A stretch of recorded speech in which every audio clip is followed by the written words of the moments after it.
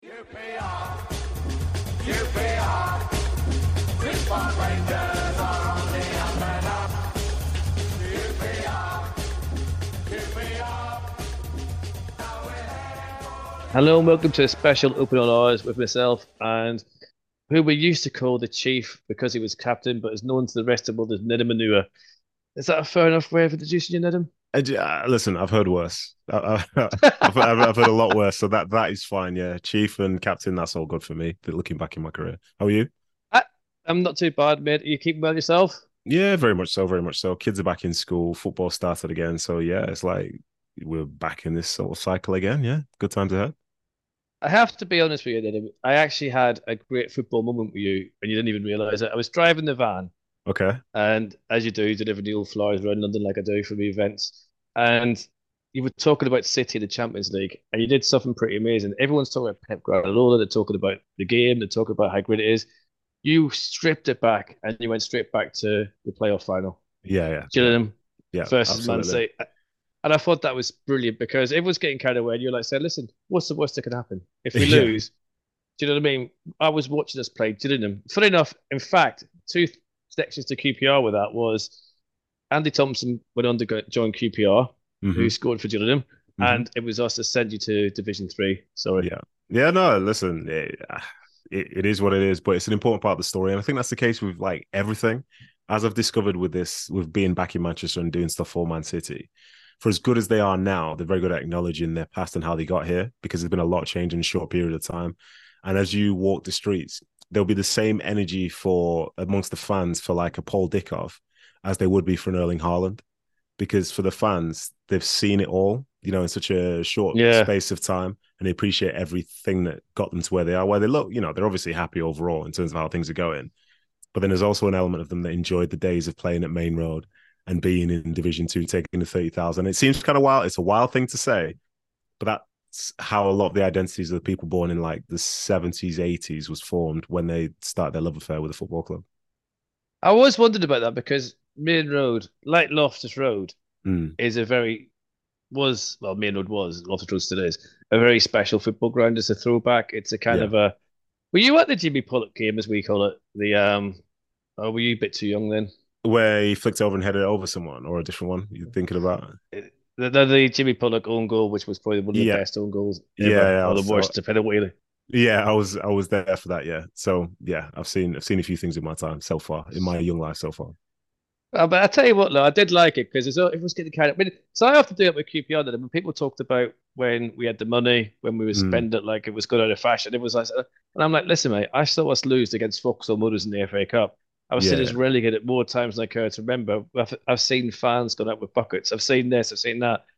These things are nice, but it doesn't define the football club. yeah, and I think as well from my perspective with that, a lot of people, in our lifetimes we've seen teams which have been like clear favorites. You know what I mean? And if you want to support them, you get called the glory hunter, even though realistically it's just nice to see teams win.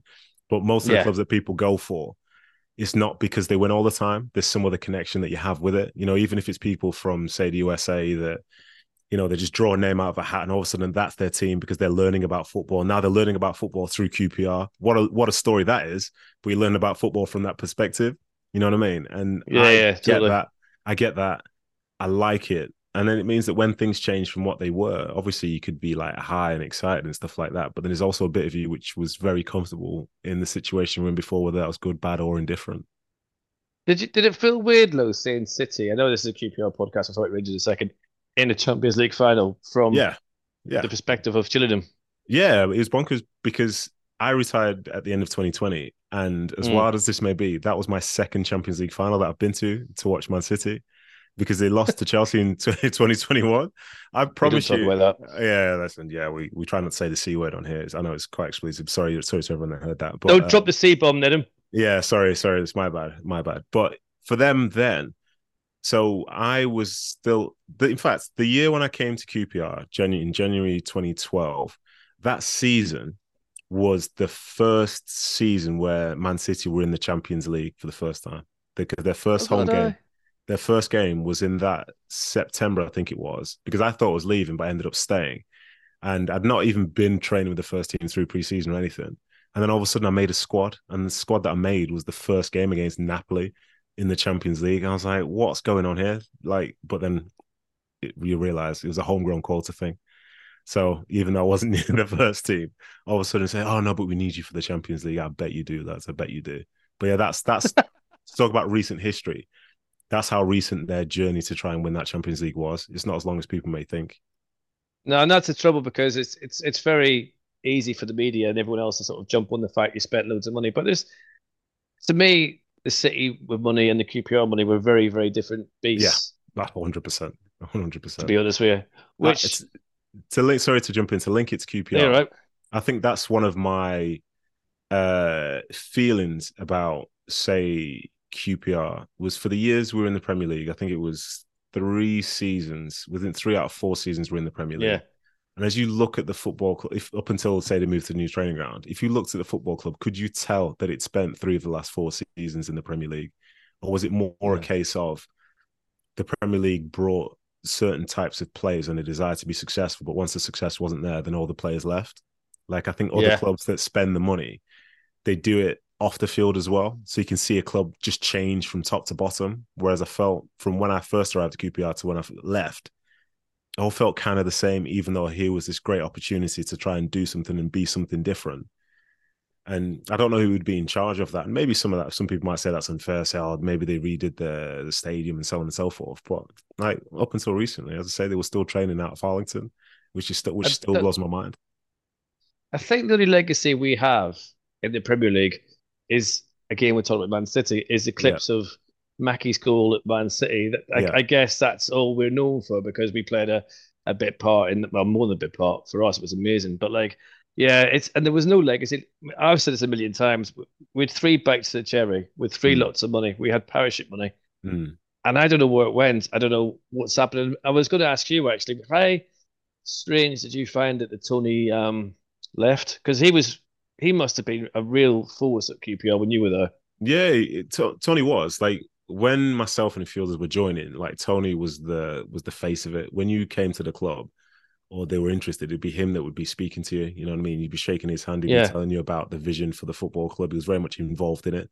It was Tony Fernandez's QPR. You were talking about Caterham and things like that. Like that's what the club was in that yeah, time. yeah, So obviously, we had success and then we didn't have success. And then things just seemed to level out. And, there were the ups and the downs. It was the talk of like the points deduction, the heavy fine if we didn't go up in 2014 and stuff like that. So all this stuff, I'm sure it just plays in people's minds. But then most owners, you think there's a level of stability whereby they wouldn't be seeking a way out. But then the pandemic comes. Maybe that affects more people than we realize. And we've seen it affect, I think it was the owners of Leicester because they were involved in duty free and stuff like that. So that can yeah, affect people in terms of investments and how they run the club. And we saw Leicester start to change how they operated in some ways. You know what I mean? They went from being in a place where everything was booming to all of a sudden they're trying to like reduce the way that they're spending. And I didn't think I'd see Tony leaving, but as time went by, we're hearing stuff about Air Asia being in a difficult position, other things being in a difficult position. So then what's the state of play with the football club? Is he making money from it? Can you make money from it in the pandemic? Can you make money from it after the pandemic? And I guess for him, it was a case of quitting losses. And, as he looks back, how it's the legacy thing. You remember those games. You remember those games. mm, But as he leaves, how different is the club from when he came? Is it in a better position long term than, say, it was when he first arrived and in the years that he had to do it? Does he think he's done a good job? Being a rich person, I'm sure that he would say that he did because everyone would. You yeah, know what I mean? Everyone would. yeah. But what's the feeling amongst the fans about the club? How did it feel about the last 10 years or however long it was when he was in charge? Did it look back fondly? Was there a sense of disappointment? If there's a sense of disappointment, then when you first came in, what vision did you sell to the fans? Did you achieve? It's like a politician, basically, isn't it? You know what I mean? Of course it is. It's a weird one because it was mad. I mean, when we signed two World Cup goalkeepers after the World Cup in Green and Yaman from Brazil, it's just like, wow, this is crazy. You've got two Mm, international goalkeepers at QPR when mm, we probably just needed one very good goalkeeper who didn't have to be an international. yeah, So there was a lot of money spent via agents, and I think Tony had his pants pulled down. I think he would admit that because you make a good point. He joined us as he went into the Premier League he then took us out the Premier League Mm. twice, Yeah. and once back in via the playoffs. So which of course no one's ever going to forget Wembley. I mean, that's Yeah. probably It's the good. pinnacle of the whole thing. Yeah. Do you know what? You say, yeah, of his tenureship, you probably say that, yeah. And that game is so memorable, but then it's interesting because having to speak about the game, the City QPR game in 2012, I always try and just remind people that until they scored their second goal, the 15, 20 minutes before that was their worst 15, 20 of the whole season. They Yeah, were taking turns coming forward, just shooting from distance. Mancini was on the sideline, swearing at every player, telling them how bad they were. That doesn't sound like the part of a story that leads to them triumphantly winning a Premier League title, but that's that's what it incredible. was. Yeah, honestly, the atmosphere in there was, from their perspective, was as toxic as it comes, because at the time there's this idea from a City perspective that they call it typical City, where they believe that, if anything can go wrong, it will go wrong to them, and in the worst possible way. We're a bit From like that. Yeah, well, that's what I mean. But it's interesting. I think every fan base is like that, even the ones that are doing well. So they had the idea of typical City, and you could hear that in the crowd because they'd never seen their team win a Premier League title, and here they were about God, to blow it yeah. in the last game of the season. So that was them. And for the playoffs, again, for context, the squad that we had should never have had to go to the playoff final to go up. Should never have been the case. Because in my opinion, we had the best squad. That was the season where Burnley went up, where Leicester went up. And if you look at the Hmm. squad, like man to man, we've got Jermaine Genius, we've got like Nico Cranshaw. I think we might have had like Yossi Benayoun's. Like we were stacked. We even had, I think we had 8 or 9 loan players, even though you could only have 5 in a match day squad. Like we had Yeah. everything. We had everything. Richard Dunn at the back, Danny Simpson, everything. So why did it come down to one game and like one moment essentially to define that whole season? So even then we made it up, but I think most fans would say we didn't. If we were to be totally neutral, I don't think the better team on the day won that game. But Oh God, interesting. no. That's what I mean. So we even scraped up. It's an historic moment came through good fortune as opposed to like the idea of, oh, it was so great, the playoff final. Most of that playoff final, I hated. The bit I enjoyed the most was after Really? Bobby scored. Yeah, because we weren't playing well. The best bit was we weren't playing well, went down to 10 men, but then Bobby scores.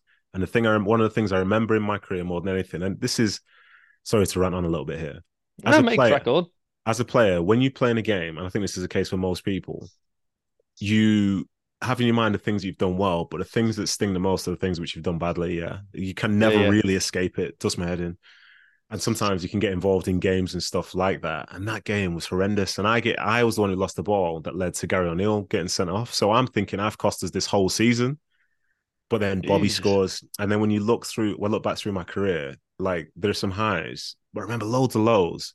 But I remember Bobby Zamora slap one into the top corner in the 90th minute at Wembley and stand on the halfway line and seeing every QPR fan right in front of me from my vision, because Derby fans were behind, seeing every single one of them jump in the air, and then spending the next 3-4 minutes, however long it was, seeing Derby boom it long, which is something that they couldn't do. We made them try something that they couldn't do after we had the lead. Yeah. But the most comfortable we were was after we scored, because it made them change who they were. But I remember that moment. Remember it flying in. Remember Junior winning the ball in the corner, sending it in. The mistake from Richard Keogh, who's a guy who I've spoken to for many years. And yeah, and I just thought, wow, Are you truly mates an with him? amazing moment. Yeah, yeah, yeah. I not like to see him all the time, but I can chat to him. And also friends with Johnny Russell. And it was weird because we were both in the USA at the same time playing in MLS. And every time I saw him, I thought of the playoff final. and, I bet and he was he, delighted to see you. oh gosh, every time people see me, that's all they can think of. You know what I mean? Like we played so many games together, but that's the one that sticks in the mind the most. And if you look back, Derby from that point never made it to the playoffs again, did they? You know what I mean? Well, So I was in Thailand, as you do, and I as met you a do, Burnley fan when we were playing Burnley. I was a kid's present for her graduate university.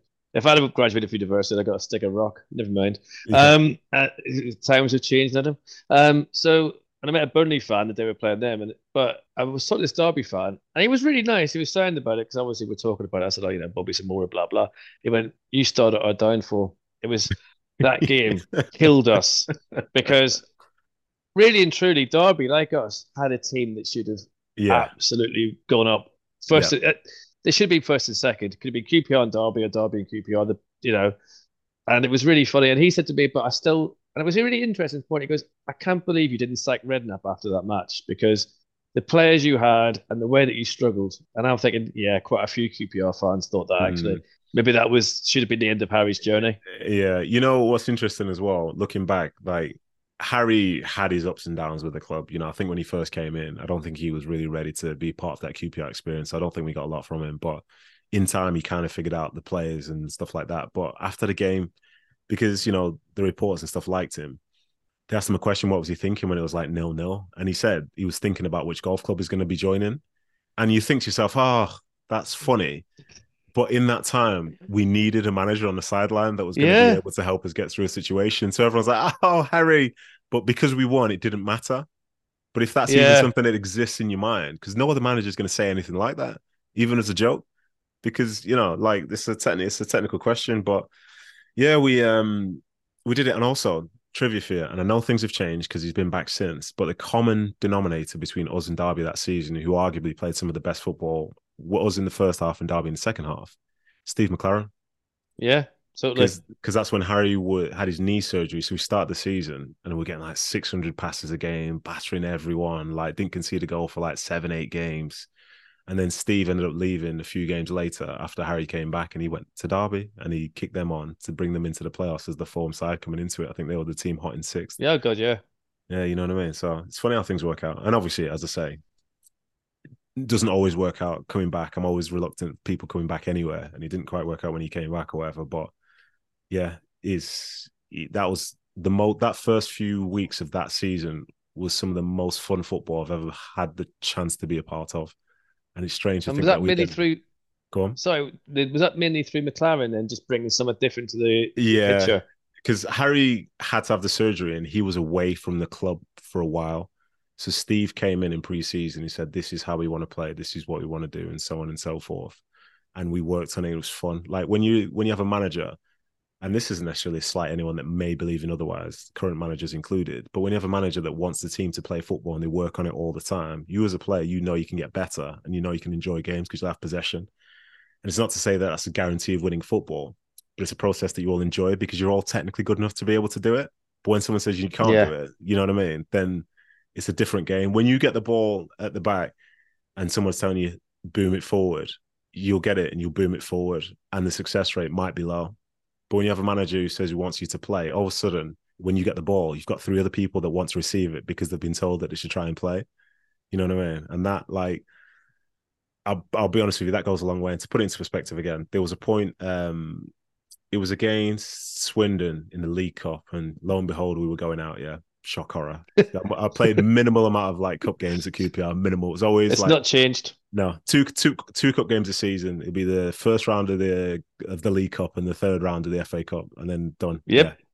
but I really can't explain that either. But we were playing against Uh, Swindon, and in the first half, we had loads of possession. This is when Harry was back and Steve McLaren was still there. And someone tried to play out, and I think we made a mistake in midfield. Someone got it, intercepted it, and they scored. So I think it might have been 1-0 down. But overall, it was like a good game, and someone was trying to play. So we came in at halftime. Harry's disgusted by the team, disgusted. He says that type of mistake is horrendous. It's awful. He's like raging. And then Steve McLaren just walked in, calm as anything. And he goes to the side and he says, "Listen, I've told you to try and play, and you'll make mistakes when you do try and play. So the moral of the story is when you go out in the second half, try and do it again. But just this time, we just need to be able to execute." So there's a manager that tells you to play, and then if it doesn't work out, says you're the worst player ever. But they're the ones who say, well, because we're playing, there's going to be more risk. So if you make a mistake, don't get your head down. Now show the character and personality to go out and try and keep playing. Because the moment one person stops trying to play, there's no point in anyone trying to play because it's all gone. You're a man down. uh, See, that's the thing. And Steve was like, he used to be up in the stands and he'd come down with a plan of how to rectify a situation. Whereas some managers who were by the touchline, they just get very emotional, angry about the outcome, if you know what I mean. But Steve was a yep. process guy that Teacups. season. Yeah, all of that stuff. And when you're walking in, you see the manager's quiet, look head down, or any of that. Here we go. Here we go. We're gonna get absolutely toasted here. And Which then there, which bang. is kind of old fashioned, isn't it? Because it doesn't really. I don't know if it works for modern players anymore. I think that lifespan might have disappeared somewhere along the line. Like Do you've you just said. Sorry, yeah, mate, go sorry. on. I was going to say, sorry, I'm talking so much. I apologize, but No, walk away. It depends on the manager and depends on the people. Because if a manager is someone that people understand, then the thing you'll get angry about will be something that's justified. Like if he's told you a certain style of play to have, and you go out in the first half and you don't do it, then when he comes in angry, he's got justification for it because he'll say, "On Monday we did this, on Tuesday we did that. I've told you to do this, I've told you to do that." So it might not be a plan that people externally know about, but it's something that upsets him. So you can be like, "Yeah, you're right. Sorry, gaffer." But some of the Yeah. ones where they come in and they're angry about the most obscure things, it's like you're hearing them shout. You're like, what? Like, but if it's, it, sorry, I'm going off on a tangent here. I No, always you work felt away. as a when I was captain for those last 3 years, the squad was getting younger and younger. So I needed to understand how to sort of be a leader for young people as opposed to people my own age, because people my own age and above, they were very good at just like being shouted at and just accepting it. But younger Yeah. people, as we all know in society now, they're different. I wouldn't say they're soft or hard or whatever. They just see things differently. They've been online for longer, so they've got different perspective on everything. And with them, sometimes when things aren't going well, you don't shout at them because they take huge offense to being shouted at. And for some as well, when you're not doing something right, you tend to know that it's not going right. So somebody coming Yeah. over the top of you and telling you that's wrong, all they'd be like, "Well, I know I'm not doing it on purpose." When there's like a level of intent to something going wrong, then yeah, you can address it that way. But like you understand the people more. That's why I think some managers, when they come in with the blanket approach, just shouting at everyone, it's heads down. Like in a dressing room, it's heads down at halftime. Everyone's thinking about the game, their individual performance within the game. And if someone's coming to add value, then there's lots of engagement. But if it's someone's coming to just give you a dressing down, like if you're not playing well, Mm, as a fan base, if the team's not playing well, they're not going to go in halftime and say, "Oh, that was great," because they know it's not been great. So the key thing now in this day and age, I think, is to have a manager and coaching staff that can understand how to make it better with the individuals yeah. that you have, because you can shout at them and rant and rave, and they'll go out and they'll try. In theory, they'll try harder, but more often than not, some of that is like false, because if a team gets like told off at halftime, it's usually because they're losing. So in the second half, the team that's winning might take a backward step. So now it seems that the team that was losing is actually trying harder, but it's not. It's just that they've gained more momentum because the other teams just let them have it. That's literally It's the way it works. it's weird because when you were captain, my mate Alan's son was mascot. Mm. You could miss him. He looked like he'd just come off the boat from Northern Ireland. Very ginger wee man, bless him. He's not a big lad at university. He's going to hit me for saying this in the podcast. And he said that you were the nicest player out of everyone that day. You took the time to talk to the mascots. And it was a proper captain. But also, it was interesting because even when I noticed I noticed when we were playing, you were such a different captain to say the likes of Joey Barton, Yeah, yeah, and things like that. There, where you didn't bollock. I mean, Barton spent most of the time just shouting at Adele. Just yeah, but yeah. you And didn't seem to do that. no, no, because you could shout at people and you can try and like drive the standards from that point. But I think there's something to be said about understanding your teammates, because some people want to be shouted at. Like say when I was a QPR, I could enter a shouting match with James Birch because he's the same age as me. We've come up through the same sort of thing. But then someone to the left of me that's like 10 years younger, they don't have that same level of understanding. Like Perchy's very old school. Someone next to me is really new school. So if I shout at the wrong guy, then all of a sudden their head goes down and they're already concerned about their performance anyway. And sometimes it's not the fact that you lose them in a game. You just might lose them going forward because now they don't want to train with you because they think that Yeah, you're trying to put them in the worst light. And I think some of the captains that I've had, some have been really good, but some they think they're doing good, but they would only be doing good if everyone was the same. And as the years went by, there was no blanket way to treat a group of individuals that are trying to represent a team together. Like someone misses a chance, like they'll be thinking about that for the rest of the game. If you then go over to them yeah, shouting, "What are you doing? Should have scored that." So, right, cheers, mate. And then when they notice that you're doing it and the fans can see you pointing and like getting angry at them, then it's like, well, why are you trying to humiliate me? And I think ah, some captains are very good at pointing, very, very good at pointing. Say, "Oh, what's he doing? Look at him. Look at this. Crap, what's this?" Like you've got a desire to win and you can like shout something and demand drive standards. But for me, it should always be justified. And the person receiving it should be able to become better after you've done it. Because if you make them worse, then what's the point in saying it? I was wondering like if like something like says, "Oh, we take lessons of a captain, Brazil." number one, Mm. goalkeeper, did this, did that. It's very difficult. As you just said, then you've got someone like Adele and people like that who are just coming up, they're young, they're talented. You're right, it is very different. Whereas when I used to watch Barton as cap, I'm not just singling him out because I wasn't a great fan of his, because I wasn't.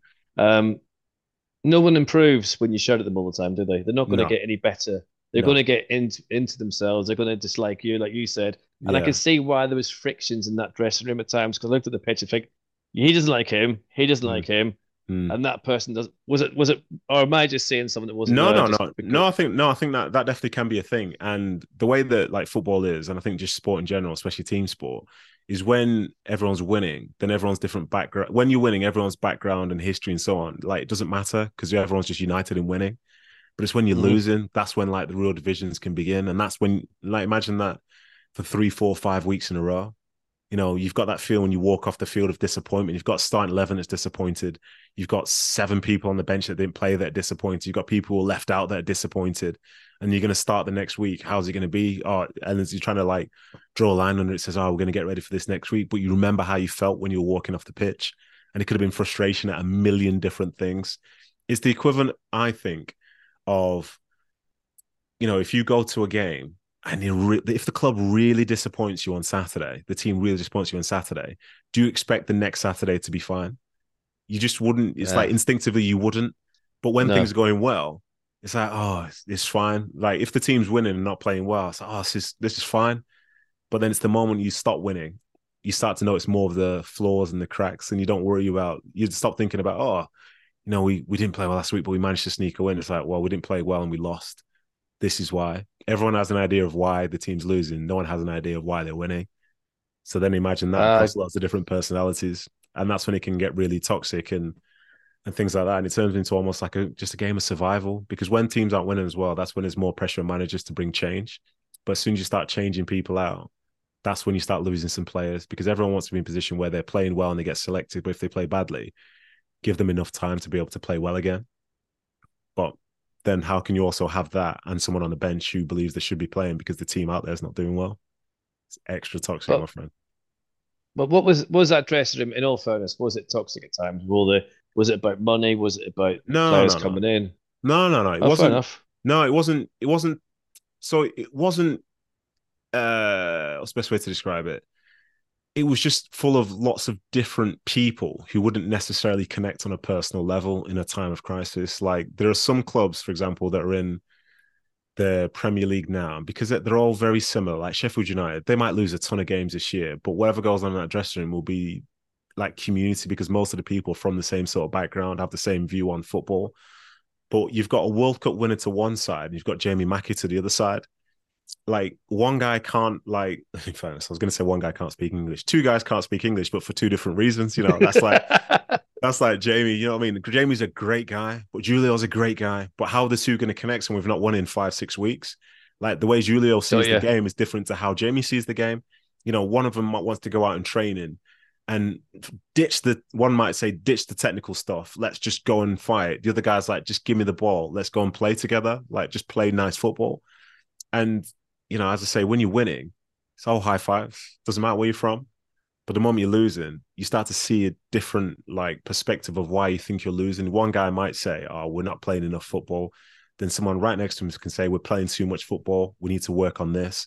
Oh, this is why we're losing because you're not going in the gym, or this and that. And it's not to say that it's deeply toxic and there's hatred within that.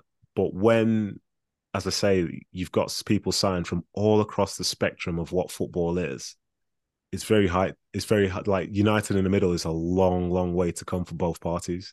So, like I say, it's not toxic as such. It just doesn't mesh the same way you'd want it to if everyone had been on the same journey together. If everyone could have been like Ali Fallen. Class. He's the guy that united so many because he had that quality, but then he'd also been in the trenches with QPR. He had a real engagement with the fans, but then also had the ability to go beyond what QPR were at that time as well. And he loved it Yeah, and he could have been more, but this is who he was. So when Ali was there, and Esteban Granero, like good friend of mine, he came and he really connected with Ali, really connected with him. Adele really connects with him, but then Adele also really connects with, say, Jamie Mackey because they'd been in that championship and stuff together. Different, you know yeah, what I mean? But yeah. if you signed Adele solely in the Premier League and he sees Jamie Mackey, maybe the connection's not the same. And I keep using Mackey as a reference point, but he's somebody, who's been through the leagues as such. So Yeah, a say bit like Charlie. yeah, exactly. It's a different reference point. Like Charlie coming into the QPR team earlier on, in say when we first in Premier League in 2012. Yeah, 2011, 2012. The next season is a better fit than bringing in someone who's just been playing in the Champions League. It's a better fit for the character. It doesn't necessarily raise the ceiling, but it's a better fit.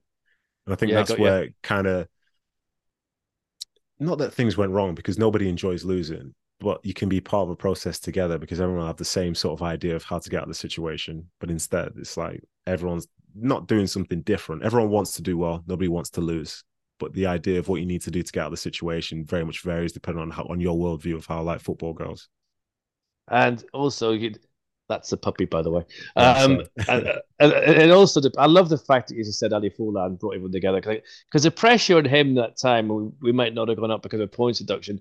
That would have blew my mind. Do you know what I mean? Mm, You're sitting there and you're thinking, this could all be down to me. And it wasn't really his fault. It's not, as you no, know, it's nothing to do with you, what the agents or the owners doing. no. And we had very flaky owners at the time. So Yeah, I wasn't surprised. Now, I'm going to jump a wee bit forward from the playoff to when we decided to go down the route of the director of football. yeah. What did QPR know what they were doing when they did that, do you think, or was it learning on the job? You see, that's a fantastic question. And the reason it Oh dear. is because every club probably has a different idea of what they want theirs to be. There are some who are like in suits and you never really see them, but there are others who are more hands-on. I guess it depends on whether you're promoting somebody from the footballing side of things or bringing somebody in from more of the like boardroom level type thing. But Yeah. you're going to be are you going to be involved in dictating the strategy of the football club, or are you going to be involved in like transfer deals? Are you going to be involved in the style of play, or are you going to be literally grassroots where you're talking to the manager all the time? And I think from my perspective, I think when Les took that role, I couldn't tell you about the stuff he did in the office because I wasn't there for that. But you'd see his face a lot when like we do the body fat tests, and if people were too high, he'd be driving that in the morning. He'd be saying to people, oh, you need to get on the bikes, you need to be in at this time, you need to do this, that, and the other. And you could argue that is a footballing thing. But then also what's wrong with a fitness coach doing it or something like that? And also in terms of strategy, I could be way off the mark here. And if anyone thinks otherwise, let me know. But there are years, say this season, for example, if it's going to be like other seasons, and it might not be.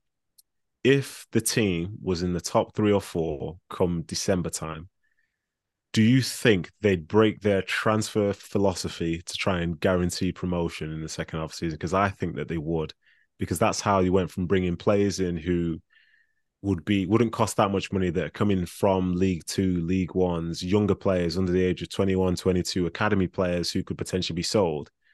But if they're right there and the thought of making it to the Premier League's there, all of a sudden we'll switch. We'll switch. We'll bring in Mm. like a Stefan Johansson. We'll bring in a Chris Martin, people who are good players for the Championship who you think might be able to take you over the edge. But that's not what a director of football should be allowing to happen. It should be a case of this is who we are and this is how we're going to do things. And it's annoying because I said the C word before, but the example that we see loads these days is the B word. You know what I mean? Because the Yeah, way yeah. that the way that they've been in the Premier League, it's like the next step up from that. But you saw it for years where you knew what their identity was. You knew what the team was going to look like. And there are other teams in the Championship who were just like that. You know, this is who they are. They spend money on this. It's players from here. And it's not to say like the Championship is obviously very competitive and there are teams you drop down from the Premier League. But every year you see recently seen Blackburn in and around those positions and other teams like that who, when you look man to man, are not infinitely better than anything at QPR. Yet Mm. still they have a sense of identity about how they're going to play and what they're going to do. Because of say where I'm at now, I look at things from a distance and I could be very much caught in this the QPR bubble saying they're no good or this is good and so on and so forth. But when you look at the teams that they're playing against, there are not that many teams where on paper they're better than what QPR are. But it feels like strategy wise, other teams know who they are and what they're trying to do. So with a director of football, your football club, you should know exactly what the club's trying to do because you'll be driving it. You're the go-between the CEO, COO, and the manager. Like you're helping sign players, not for the manager, for the football club, because this is how the football club wants to operate. You're bringing in a manager that wants to operate in the same way that the football club strives to. That's what I think a director of Mm. football should be doing. And when you're not there and you get to a position whereby you're identifying signings for a particular manager, well, what chance have you got when you're a football club where every year the manager changes? Because now all of a sudden you've got 5, 6 players every year that you need to, that the next manager might want to chance getting rid of. Because no, that's not my signing. Any club that has this idea of that's not my signing, the likelihood is that they don't have a director of football. But if you do, then a manager coming in should be able to see the players that are there, see the club and have that explain to them how they want them to play and be the right fit for the football club, as opposed to a manager coming in and changing the way the football club operates because as if there's no director of football. But that's just my take. But I suppose the other side of that, well, not the other side, the continuation of that is each manager seemed to be different. You Mm, know, where you had like obviously Redknapp left when Les came in for obvious reasons. He didn't want to work with the director of football. But then you had like Ramsey and Warburton, and mm, they're all very different. Do yeah, you know what I mean? There's no pattern there. If you look at, I know we don't like saying it, but Brentford, you're the ideal person with Warburton. He was there when that all started. He yeah, was part of that process to where they are now. But it just didn't seem to work. And it seemed that him and Les fell out, and yeah, Les seemed to fall out with people. Or yeah, that's how it looked to me. I don't know. I've got no knowledge of it like yourself. I wasn't there. But yeah, did Les seem to be like, would he bully players as well? Would he get yeah. involved, or was he always out of the way? Okay. No, no, no. He would get involved, and to be honest, most of the time it was like a real split. If you saw Les in a dressing room after a game, it's usually because you've won or because it's been a horrendous game and he's coming to absolutely tuck you all in, like say a lot. So there was a bit of a mix with that, but he'd be at every game and he would have something to say if he needed to say something. So he did have that presence. So that's something which I would give him credit for because he was visible. People knew when Les was there, he knew when he was going to say something. He wouldn't necessarily always agree with everything he had to say, but he was always there. But yeah, the interesting thing you mentioned there about how like the managers might fall out with Les or fall out with whoever, I don't know that from the inside as such, but I believe, and Les has stopped now anyway, but I believe the director of football should take ownership to the point whereby you bring in people, who will aid the football club, but aid the football club be what it wants to be, as opposed to Mm, this manager that's doing well at the moment that's good for this. Like there are managers out there who would be very good at coaching young players, very good, very, very good at coaching young players who could potentially be sellable or help you be competitive in the championship. And who knows what could happen from there. And they don't need to be the biggest name or face, but you need to have the recruitment right to the point where that's the most important thing. But unfortunately, how could you have 3, 4 managers that are just different, like so vastly different to the point whereby if they leave, it's a restart. You should not have to restart. I think if you've got director of football and good hierarchy, you don't need to restart the football club with every new manager that comes in because there should be a succession plan in their mind about the next thing or person to come in and what it looks like. And it shouldn't be drastically different from a personality standpoint to a style of play standpoint to understanding the working conditions. Like a manager, in my opinion, again, and so this might be way off, shouldn't be able to say, well, I'll tell you what, I'll come, but you have to sign player X. But why should you yeah. have to sign player X? Why should we have to sign him? Because this is QPR, and these are the players that we want to represent us as a football club playing this style of football and to be competitive and to be sustainable. That should be a strength, not a weakness, which should be overcome by new managers coming in. Because it was weird because we never really knew who was signing who, and that should never be a confusion point. We should know the structure of the football team. The chairman does this, the manager does that, and the director of football does that. But it was. I felt that when we were doing well, they all like, yeah, it was down to him. I'm marvelous and pat myself on the back. When it was going wrong, they're still pointing the finger, but for different Mm, reasons. There didn't seem to be a lot of actually. Do you know what? We've all screwed up. Hands up, guys. We're gonna make this better.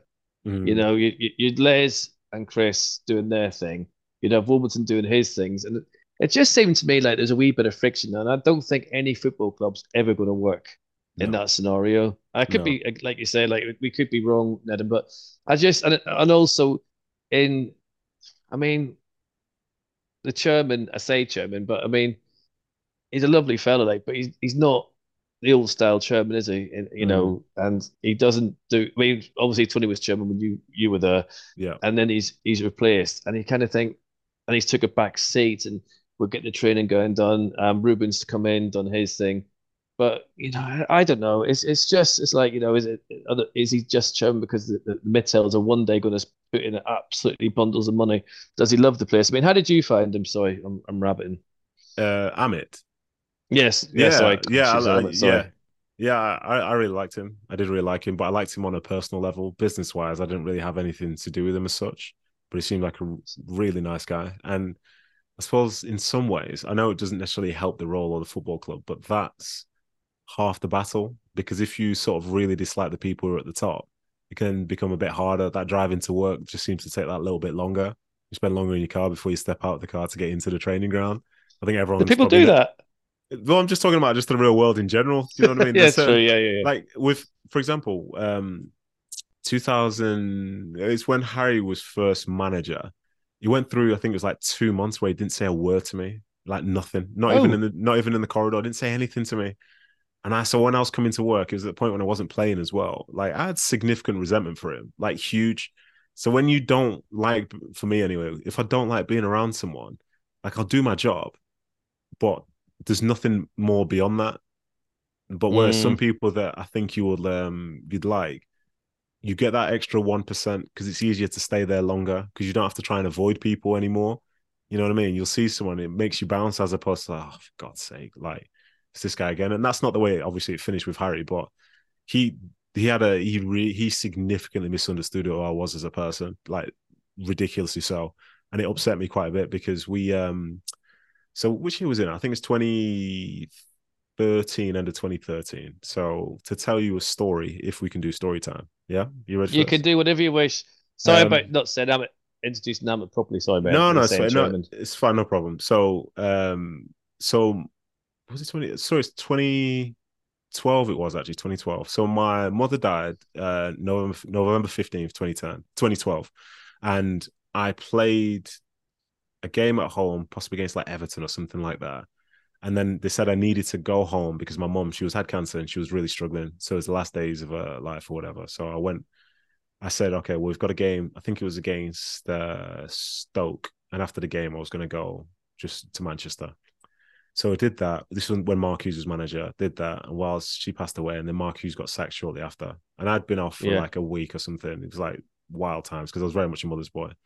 And like my Oh career is God, basically yeah, of course. my career is basically split in half from when she was alive and when she wasn't. Because after every training session, I'd speak to her, been to every game I'd ever been to. Then in the second half, it just wasn't the same. You know what I mean? From an emotional standpoint.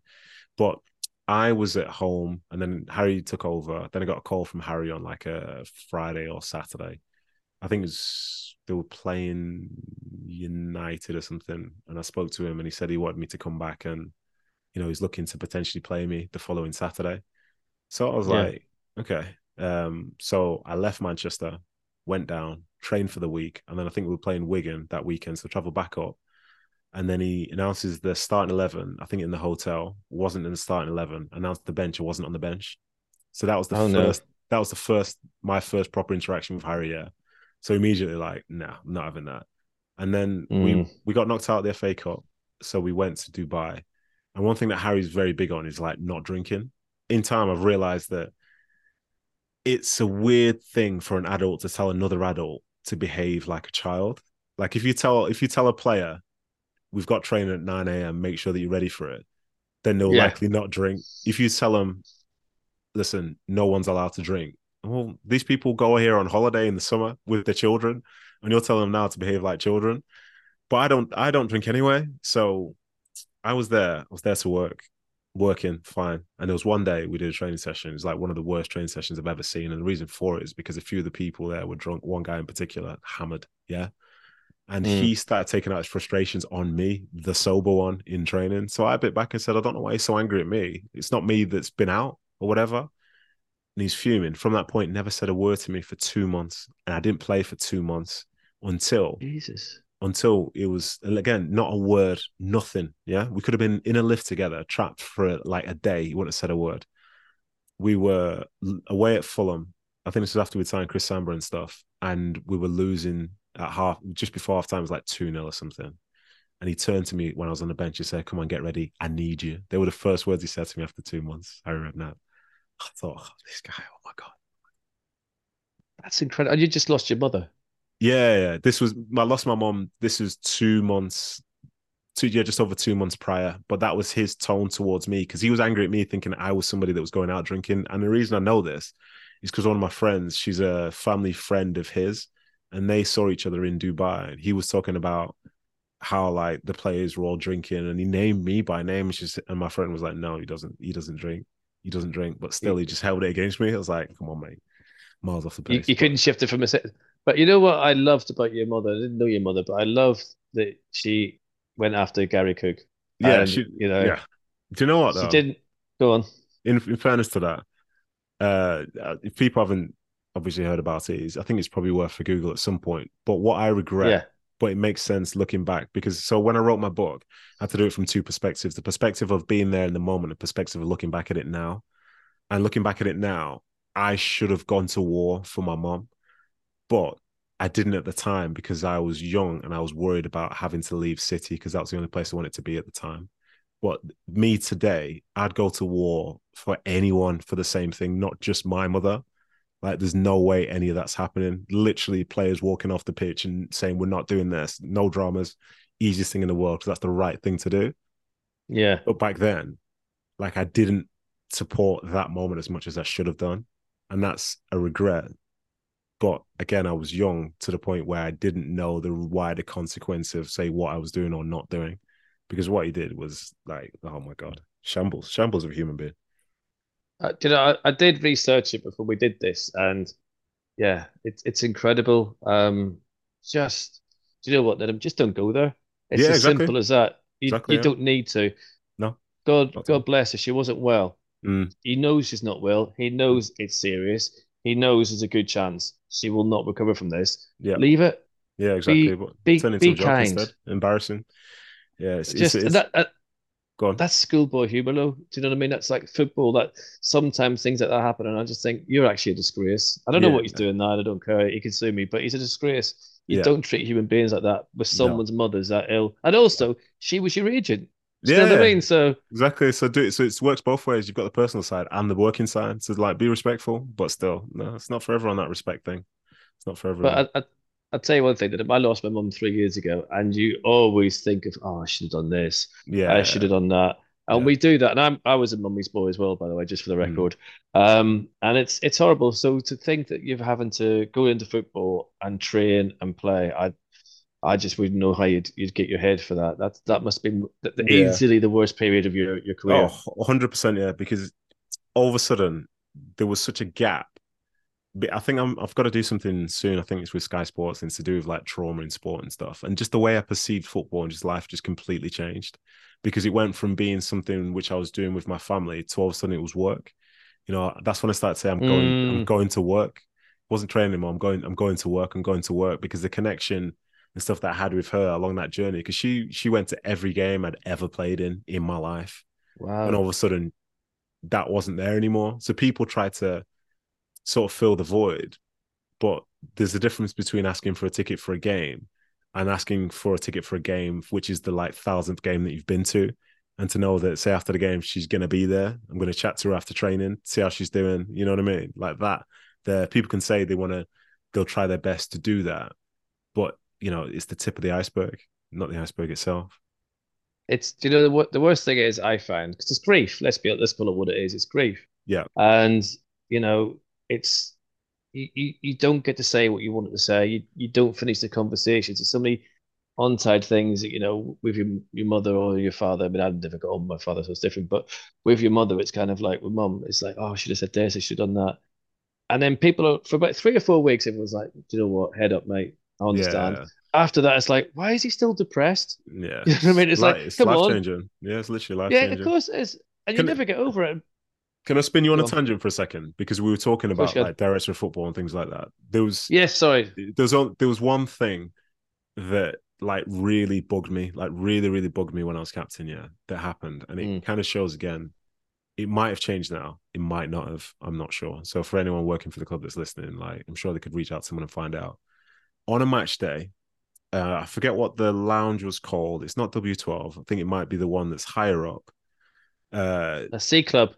yeah, I think it might be C Club. So when we used to be in the squads, there'd be two or three players that would always miss out. Yeah. But the players' lounge Hmm. was like tighter than cramp. Like you couldn't really get in there. And also as a player, you don't necessarily after a game where you've just been left out, you don't want to go in there and just have to be sort of entertaining people when you're hugely disappointed. So you kind of want a quiet space within a stadium. It's got 20,000 people in. And there was always like a bit of space in C Club, but we were told as players we were not allowed to go to C Club. Yeah. And when you think about the Wow. fact that like the people in there have come to watch the game of football, whether they're QPR fans or not, I'll tell you what would add to the experience. Seeing players literally like a foot away from them, you know what I mean? And there was always a Totally. table. So like I always thought this was weird. So I said one day, all right, let me go and try and sort of fix this. So it was a game day, I got there early, went up the stairs, and then there was a security guard at the door. And I said, I'm just going to go in here. He says, no, you're not allowed.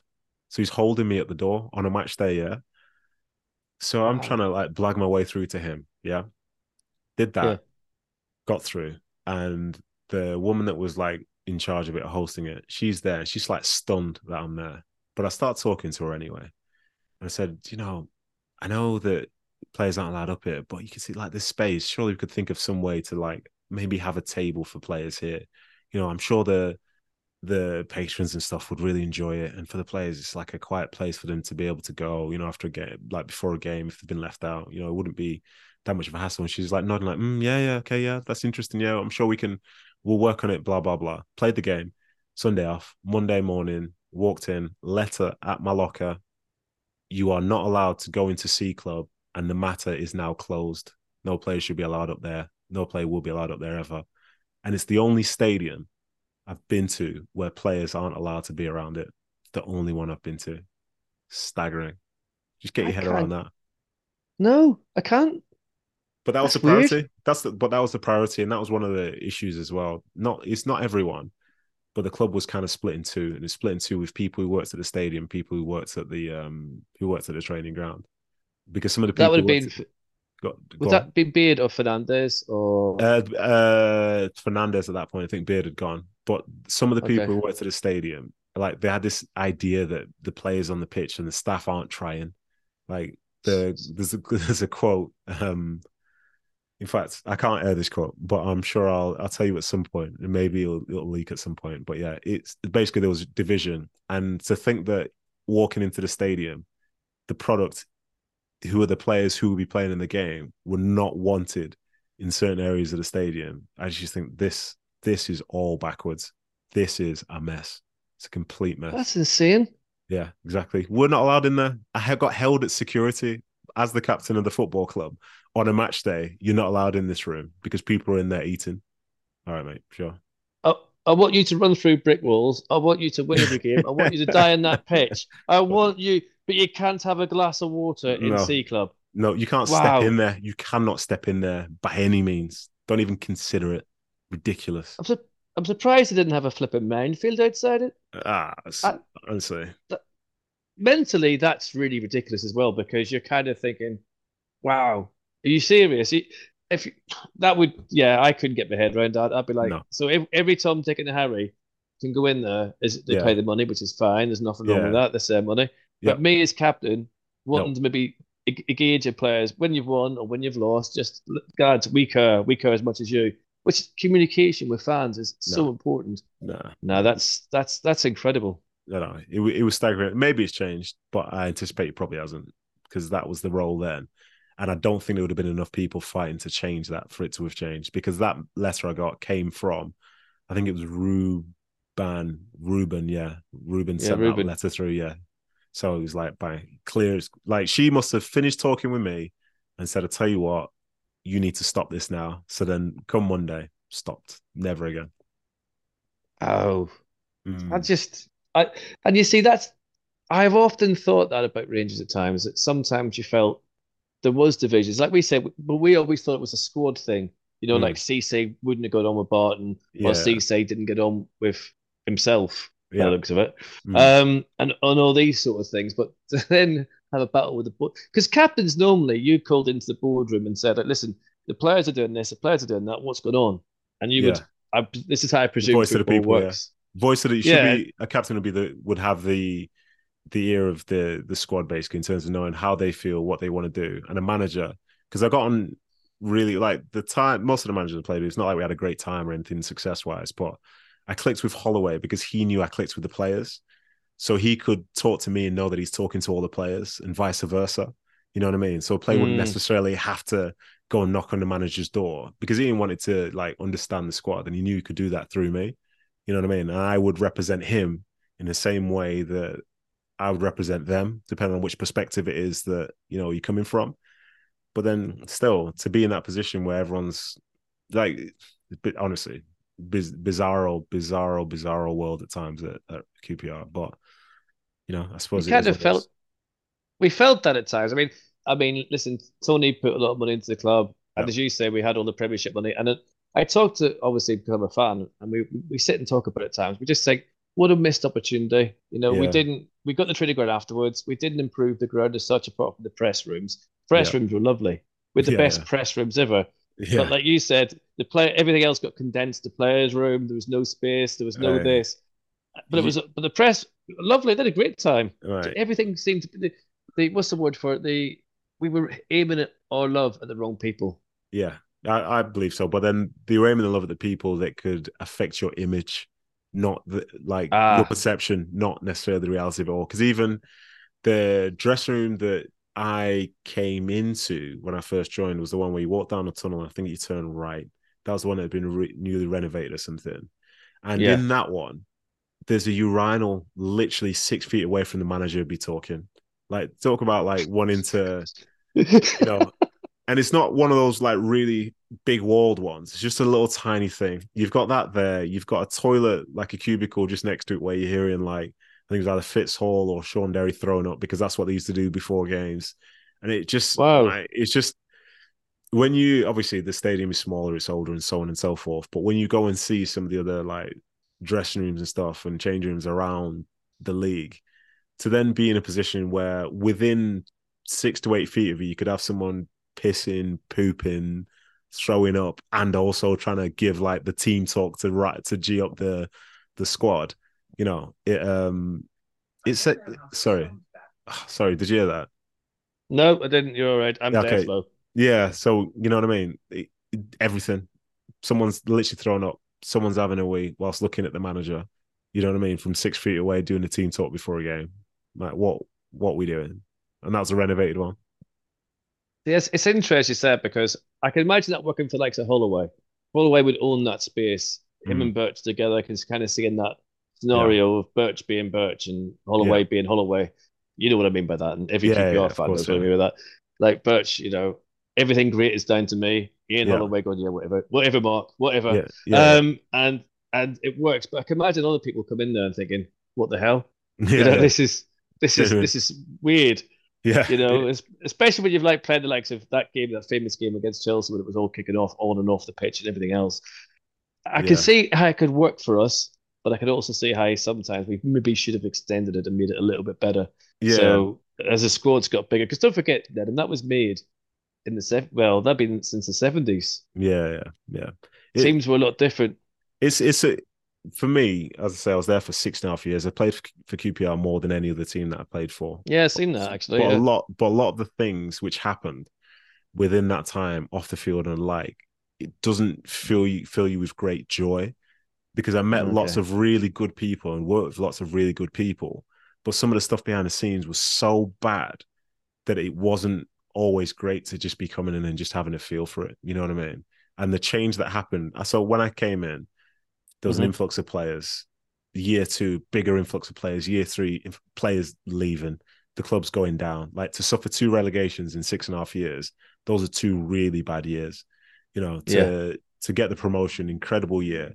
And then to go from within 2 years having Julio Cesar in goal to 2 years later, like you've brought what's his name now? Like Paul Smith, for example, because this is the first time Paul Smith was there. Like good guy, good player, But this is the same ownership that thought the sky's the limit. But this is now the Mm. ownership that says this is how we're actually going to do it now. And this is how everything's going to be. Everything's changed. You know what I mean? Like everything changed. So that so much changes in 6.5 years that it was never really any continuity. In fact, the only continuity in that 6.5 years was me, because everyone else came Yeah. and left at that time. So other people that came in for like 2 years, 3 years, they had their specific experience, but I saw it all, and seeing it all wasn't necessarily the thing that would make it an endearing period for me within my career, if you know what I mean. I guess I understand what you mean by Wee Smith, and I love Paul Smith, and it's not. Yeah. I know exactly what you're saying. Like, you're going from the Cesars and everyone else, and like the Bartons and everything else, and Wee Smith, and it's also not fair to them because you got someone like him. Who's he talked to that says, actually, I came the same way as you, mate. I came from the Irish League, or I came from the Yeah. Scottish League, or whatever. So I Yeah. do get it, and it was hard. And funny enough, I think that's one of the things that held Paul back, because he then went and left QPR. Now he's come back a much better player Yeah. because Steve didn't give him a chance. See, it's interesting what you said about Steve McLaren, just going back a wee bit, because when he came back as manager, he did not seem to be that person. It was No. just, it Different. went Yeah. to well, it went to hell in the handcart with him. Yeah. And also the way, you know what, Nedum, the way they did it with Holloway left a bad taste in my mouth. You know, the fact that McLaren was there from, we believe, January, Mm. watching games, Mm. getting ready for the seat, while Ian's still trying to negotiate dodgy ground, very Yeah. dodgy ground, where it could Yeah. go wrong for us. And that didn't seem right. I mean, that shouldn't happen at a football club, should it? Where No, the no. next manager waiting is No. basically looking over you. No, I think there's something to be said for having a list of potential managers for the future that you may be interested in should the stars align. But Mm, if it's true that, he knew he was getting the job when someone else was in play, then that is a mess, because as we can probably say this just about life in general, the moment your head is turned with anything, it's very hard to then turn it back. You know what I mean? Like, it's just not the same. So if you're an ownership group and you're seeing Steve McLaren as your next manager, but you've got Ian Holloway there, all of a sudden you see all the warts and all on Ian Holloway, which previously you wouldn't have been ah, seeing if you were showing commitment to him. That's the thing. It's this enticing idea of, the next best thing. The moment you think something is better, you will never you'll never love the thing that's in there just the same. Even like, transfer window's just closed now. Say some of those players like Palhinha, the F word, that, was in Munich and he was about to sign for Bayern Munich. Then all of a sudden they tell him that the deal's off and he's got to go back to the cottage or whatever. Like, yeah, yeah. him for the next 3-4 months, he cannot be the same person, because a part of his No, of body course not. was lost because he was somewhere else. You know what I mean? Like, Yeah, just the mentality is 100% a thing. And even it's the same for, as supporters of a football club. Like, if you say if a manager's not doing well and you hear that such and such is available, the moment you start thinking about the other guy, like that other manager it's done.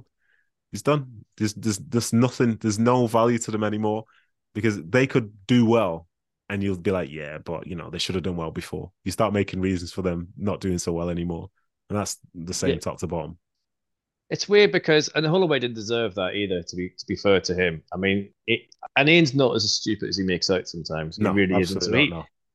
No. he would have known that. He would have known from day one McLaren's in C club. You wouldn't know because you weren't allowed in. Exactly. But Yeah. but like he would know. So of course he's then thinking, why should I bother? And it's insulting.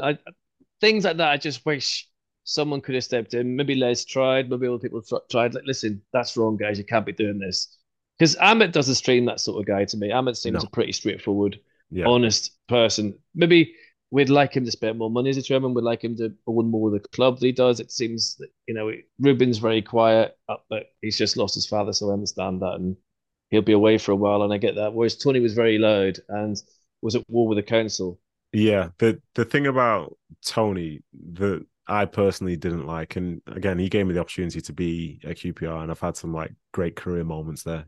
I had played there for Mm-hmm. 6.5 years. Some people never have that as a career in general.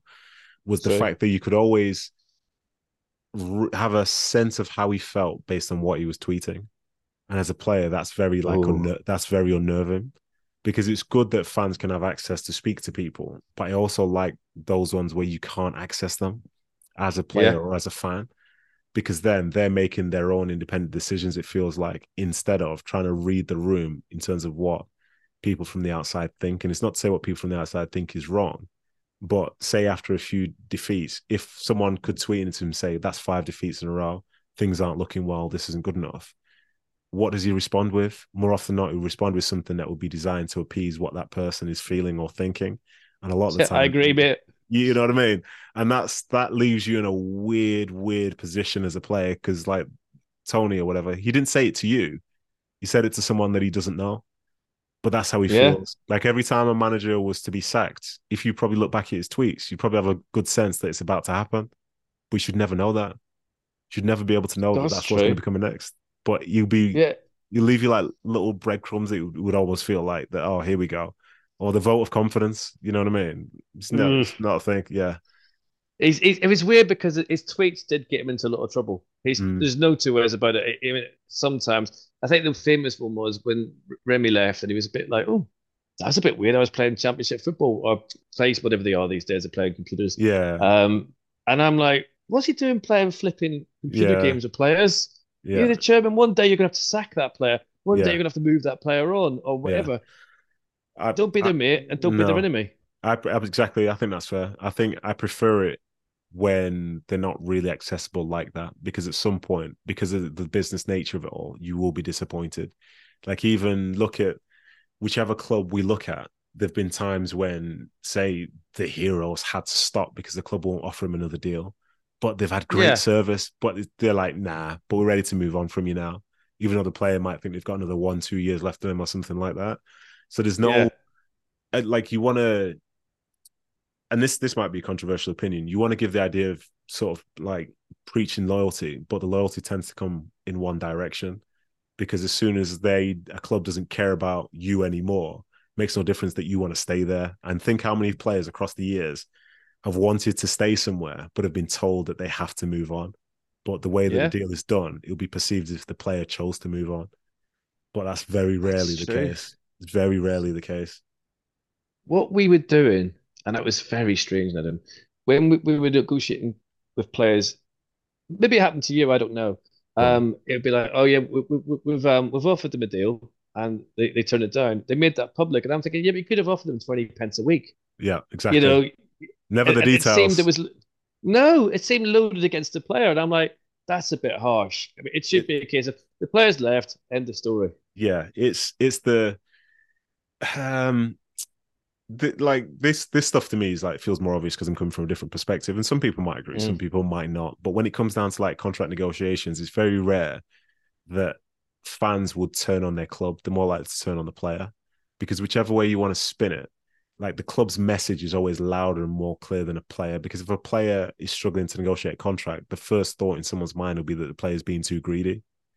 But very Yeah, rarely is that the case, because most deals, if not, in fact, all deals that exist, were given to a player because a club believed they could pay it. You know what I mean? Then all yeah, of a sudden the yeah, goalposts will move further down the road to where they've changed their strategy, and now this player is greedy because they're costing too much money, even though the deal itself was the one which both parties agreed upon. One party yeah, agreeing that can pay it, and the other party agreeing that they will accept it. So the message is always that way, and then it's time to negotiate a new deal. Yeah, we've not reached an agreement, and then you don't think, when you hear you've not reached an agreement, you don't think the club's trying to underpay. You always think the player is trying to seek too much. But that level of yeah, too much is so subjective on a case to case basis that more often than not, it's just the case of the club don't want to pay anything. So as a consequence, lo yeah. and behold, the deal disappears. But it's never the club's fault. It's always the players for wanting too much.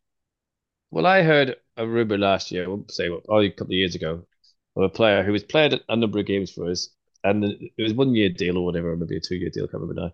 But they said, well, you can come on trial, and then we'll re-sign you. And you're thinking, he's played 30 games for us. What are you Exactly. doing? Exactly. Yeah, that's insane. Now Yeah. that wouldn't have come out publicly. That'd be like, oh, we couldn't agree, and everyone's going, oh, another greedy bugger, bloody Yeah. hell. But you don't know. So I always look at it sort of like, well, if they signed first in the first place, then they couldn't have been that greedy because the money we were paying after Yeah. the Premiership years wouldn't have been, I would have thought, that Yeah. bad, Yeah. but not Exactly. that great either. Do you know what I mean? Yeah. So it's a weird one. How did you feel then when you were let go by QPR? Could they have done it better? Do you think, or was there a Yeah. little bit of sadness? No, I think they 100% could have done it better. Like, I didn't know whether I was going to be staying or going as such, but in that last year of my deal, in fact, so I'll take you back a further step. So I signed a deal when I first Uh-huh. came to QPR in 2012. And the last year of that deal, we'd just been relegated. So it was about to start the championship season. They said that they couldn't afford that salary. So what they did was they split that money across 3 years. So I gained 3 years job security and they got the chance to spread the money out across the 3 years. Both that is a negotiation. That's both parties like doing what Yeah. they're doing. Me seeking security and them seeking like a reduction in annual cost or whatever. And then there was the option of a fourth year, should I hit X amount of games? Yeah. Fourth year comes. Do you know what I hit? I hit X amount of games. So the deal itself should have had another year on the same terms. Yeah. The club say they Right. can't afford it. That's what they said. Okay. Which is weird Mm. considering they put it into the deal, but they said they can't afford it. So I'm thinking, okay, this is weird. So we're going to have to start a new negotiation, even though the contract trigger has been hit. But Yeah. whatever, fine. So we go into negotiation, and the first offer they put in is one which was more or less a pay as you play deal. Yeah. Which blew my mind. I'd been there 6.5 years. And I think the money was somewhere between, I think it's like £2,000 and £5,000 a week. Yeah. With Mm-hmm. like a an appearance bonus, which was maybe three times that. Yeah. And I was Okay. like, this is weird. This is really weird because I've been here for 6.5 years. For the last few years, I've basically played every game. The last Yeah. season, I was the player's player of the season. How is it all of a sudden that I'm on a pay as you play deal? Like, what's going on here? But then that's what they were saying that they could afford. From that point, listen, every player that's signed for the club that's come from anywhere other than League One has had better terms than that deal. So they said they couldn't Yeah. afford it then in 2018, but proceeded to outspend it every year, multiple times. Yeah. So I'm thinking, okay, so what they're saying is that they don't want me to stay because if they did, they would have firstly renewed once the trigger was hit, or they would have offered something that was similar. But instead, they offered a deal which they knew that I couldn't accept. This is going to be Yeah. basically the last contract of my career. And what they were offering me was a contract which was similar to the money I had when I first started playing when I was 18, 19 years of age.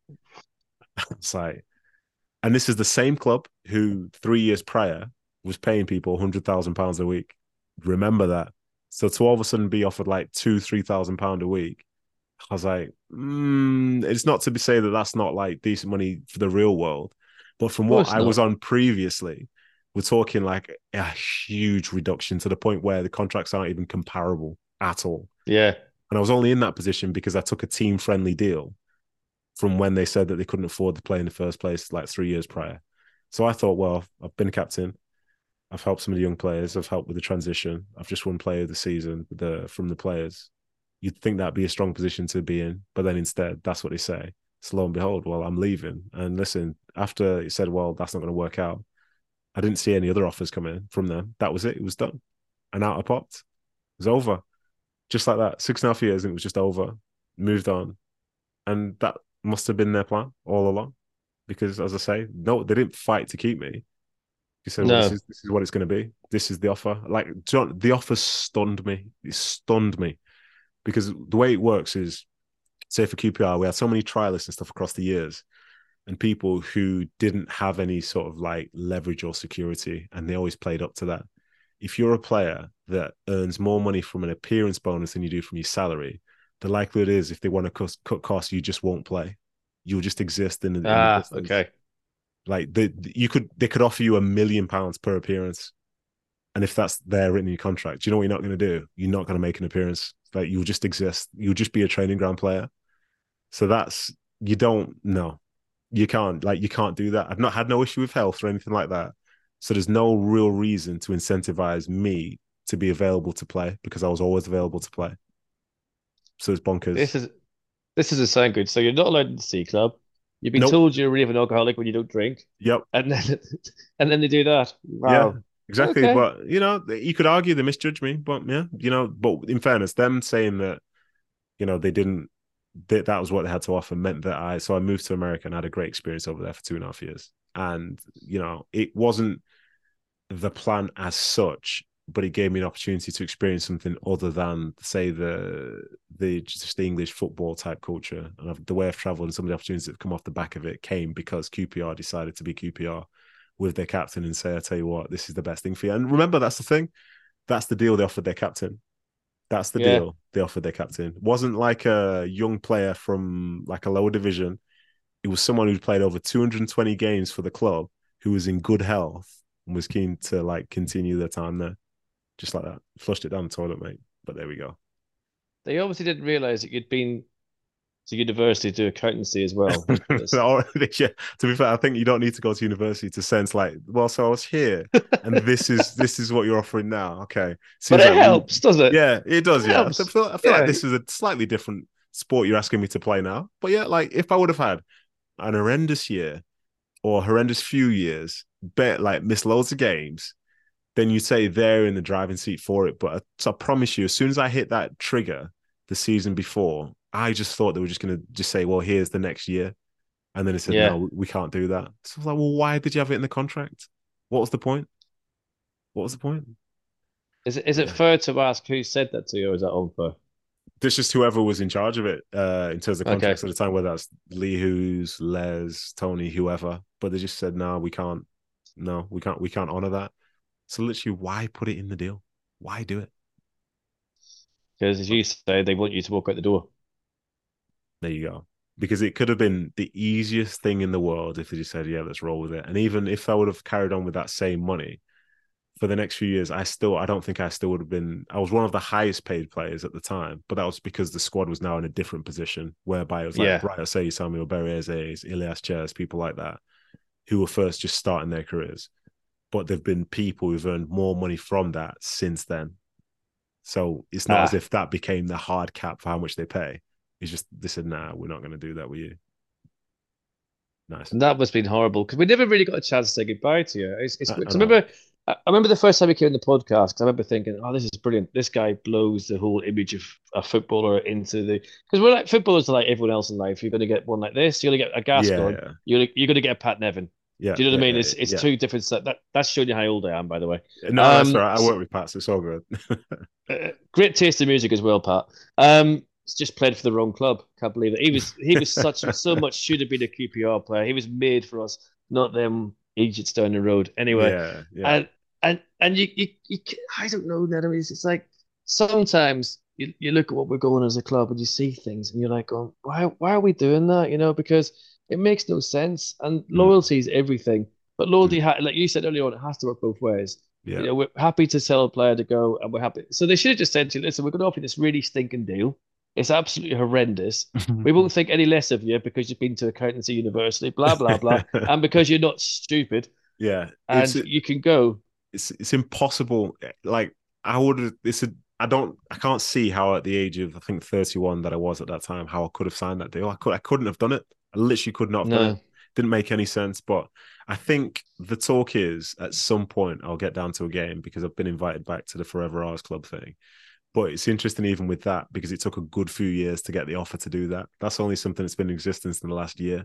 And I left in 2018. So I know there's been a pandemic, but nah. 220. Go on. I think a couple of people have left. Well, I don't know. But remember, I think it's over 220 games. Yeah. And for perspective, like, I don't want to be called a legend or anything like that. But some of the people who the club call legends have played fewer games than those 220 something games.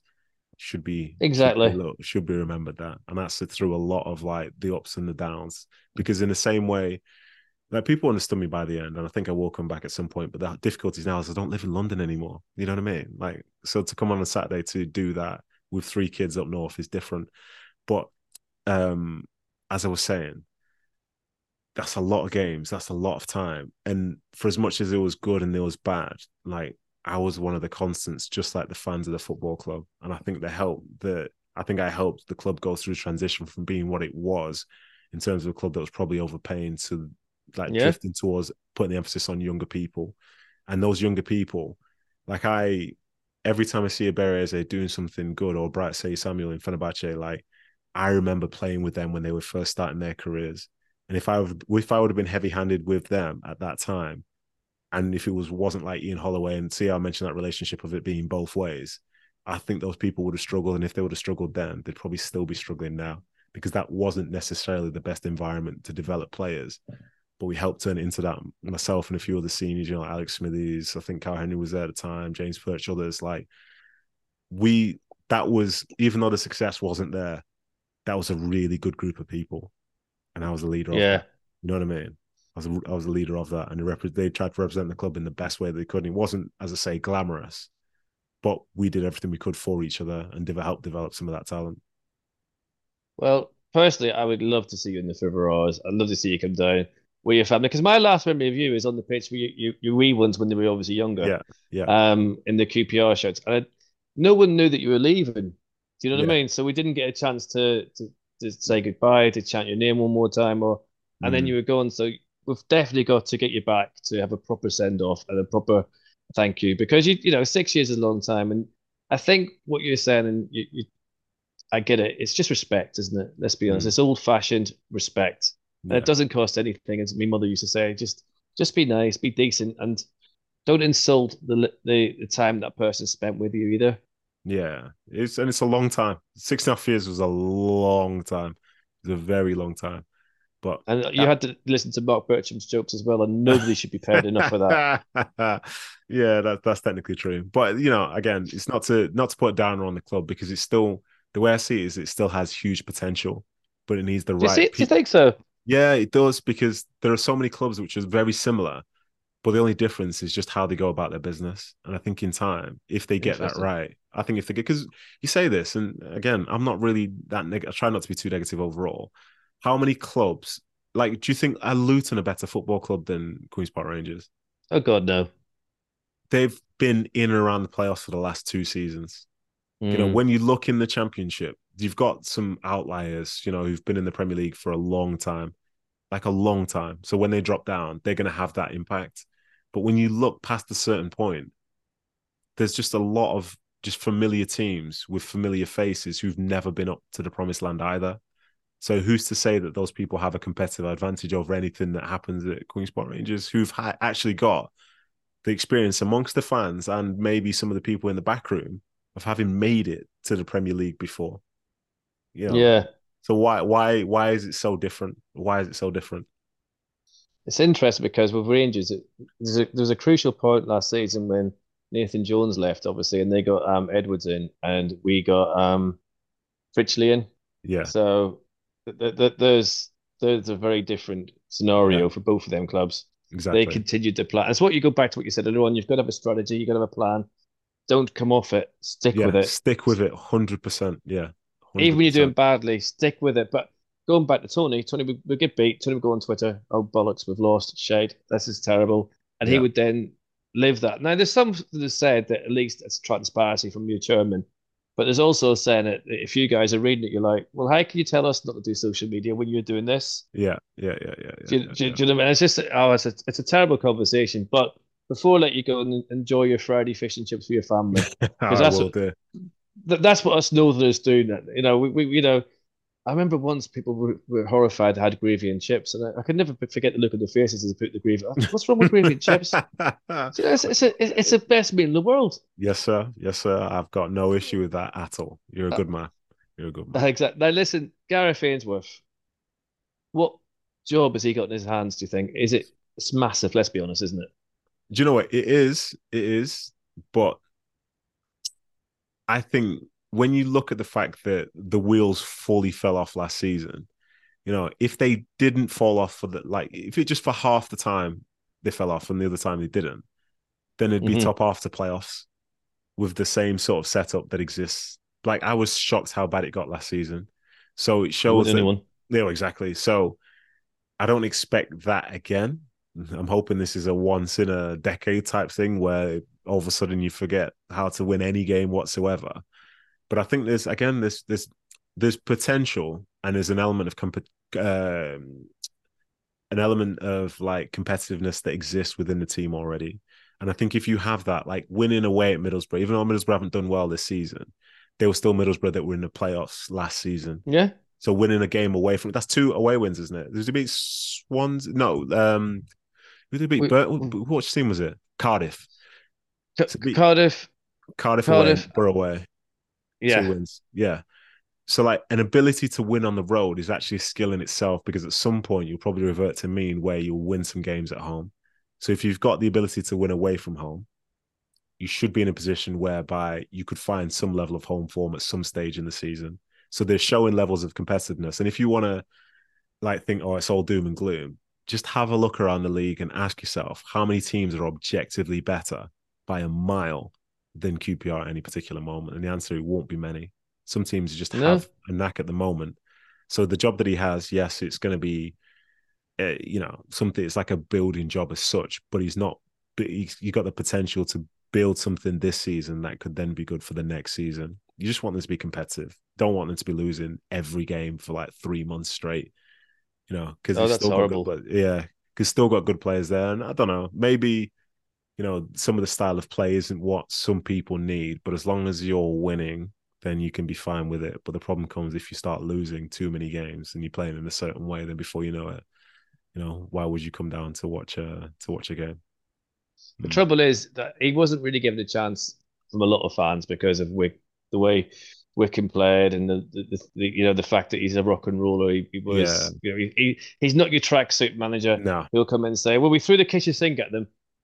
He's different, and you're yeah, not allowed to be different in this world. You know what I yeah, mean? it's We're not true. allowed to have a different. You're supposed to be like some players, cardboard. Go on there, say, "We'll try better. We'll try better." No, have a personality anyway, and that's what. And I felt sorry for him, and I hope it works for him because he's a breath of fresh air, and he's not. He loves the club, and we need someone to succeed. We can't keep sacking managers. And what is It's a success? flipping nonsense. What is success? Success to me, success is unity on the Okay. pitch, unity off the pitch, and getting these youngsters finally. It's been 8 years of talk of youngsters coming in, and some of them have started like a Sinclair. Oh, what a frightening player he could be. Mm. Um, and that's what I call success: getting them young kids out, getting them playing, seeing people enjoy playing football with a smile on their face, filling the ground. Maybe even I'm not going to say it, Nedum. You might have heard this in this podcast. Win a fucking cup match. You never know. Success is a fourth round hat Oh of the gosh. FA Cup. No, We're in no, no, there. no. Don't be daft. Don't be daft. Do That's you think I've it's went too far? yeah, it's in your contract when you sign. Like you must get knocked out in the third round. You can only play two I cup games a season. League Cup, FA Cup, that's it. think we have the worst cup record in the country. I could be wrong. I know Plymouth are up there, but I Nah, think we might have overtaken them. you're probably right. When I first came in, actually, I think beat MK Dons in the third round, but then lost to like Chelsea or something in the fourth. That's as far as we went in the 6.5 years I was there for. We got like one Shocking. game through, and class. That is shocking. But Magic of Nedum, the I'm going cup. to let you. I mean, it's Holloway would probably say something like an egg stays longer in the cup than we do, and he was right. It's just Vauxhall Motors was the worst ever. That's the first round. Losing to a car plant is something I'll never ever get over. But at the same year, typical QPR, we got to the playoff final and lost to Cardiff. But Well, only yeah, QPR. yes, Listen, Adam, I want to thank you for the 6 years you give to QPR and the blood, sweat, and tears and the love that you give to the fans as well. It was appreciated. We did know what you did for our club, and we do appreciate it. no, it's a And pleasure. that's what matters sometimes. Yeah, We know we're not stupid as fans. We know who tries and who didn't try. yeah. Josie Basingbo will never live in the same breath as you. You say that, but we were on the same team sheet a few times. But no, I appreciate that. And I think by the time I was leaving, I think fans understood who I was. I think for a spell they didn't because of the timing when I came in. And you get sucked into the gravity of other people who maybe had different motivations and stuff. But to stay anywhere for 6.5 years means that you've wanted to do that and you've worked hard to do that as well. So yeah, it was Oh, there's connection. I'll be back. Just not sure when, but and I'll be back. and one last thing before you go, I don't keep saying, but this is the last thing. That piece you did a match today with Alex Williams. Alex Williams, I loved as a kid. I don't Yeah. know why. I just loved goalkeepers. Be it Phil Parks, be it him, or even Jimmy Rimbador. But that was, and what a lovely fella. Yeah, he's What awesome. I Yeah. I just can't imagine goalkeepers from this generation in 30 years doing what he's doing with them kids. No. And you were like a fanboy when you scored that penalty. Oh, honestly, I've waited 30 years to score that penalty against him. But yeah, he's without a doubt, one of the nicest people I've ever met. And when you see him, he's the way that I think I want to be and lots of other people want to be because he will only ever add something positive to you. even in his lowest moment, he's not going to take anything away from you. And that's the type of people, those are the type of people that you sort of want and need in your life, because it can be very easy. I know we've been talking about football, like coming on a Monday after you've lost the 5th game in a row on the Saturday. I promise you there's negativity in there that can drag some people down. But then you've got the other people trying to lift people up to go again. And Alex Williams was definitely that guy. It's good shot as well. You did, if being honest. It's only good because it went in. Listen, I've had those saved a million times before. But yeah. Maybe we should have pledged you more up front, Nedum. You know, you never know. No. I think it would have been in League One if that was the case while I was playing. But yeah. Well, listen, thank you so much for giving us your time and coming back to the podcast, because I know you're doing bigger and better things these days, and any time you spend with us is much appreciated. And I hope you have a good season and enjoy it. And get down to Rangers and we'll have a cup of tea. Yeah, absolutely. Great speech, Paul. Take it easy. And you, mate. Bye bye. Cheers. Bye.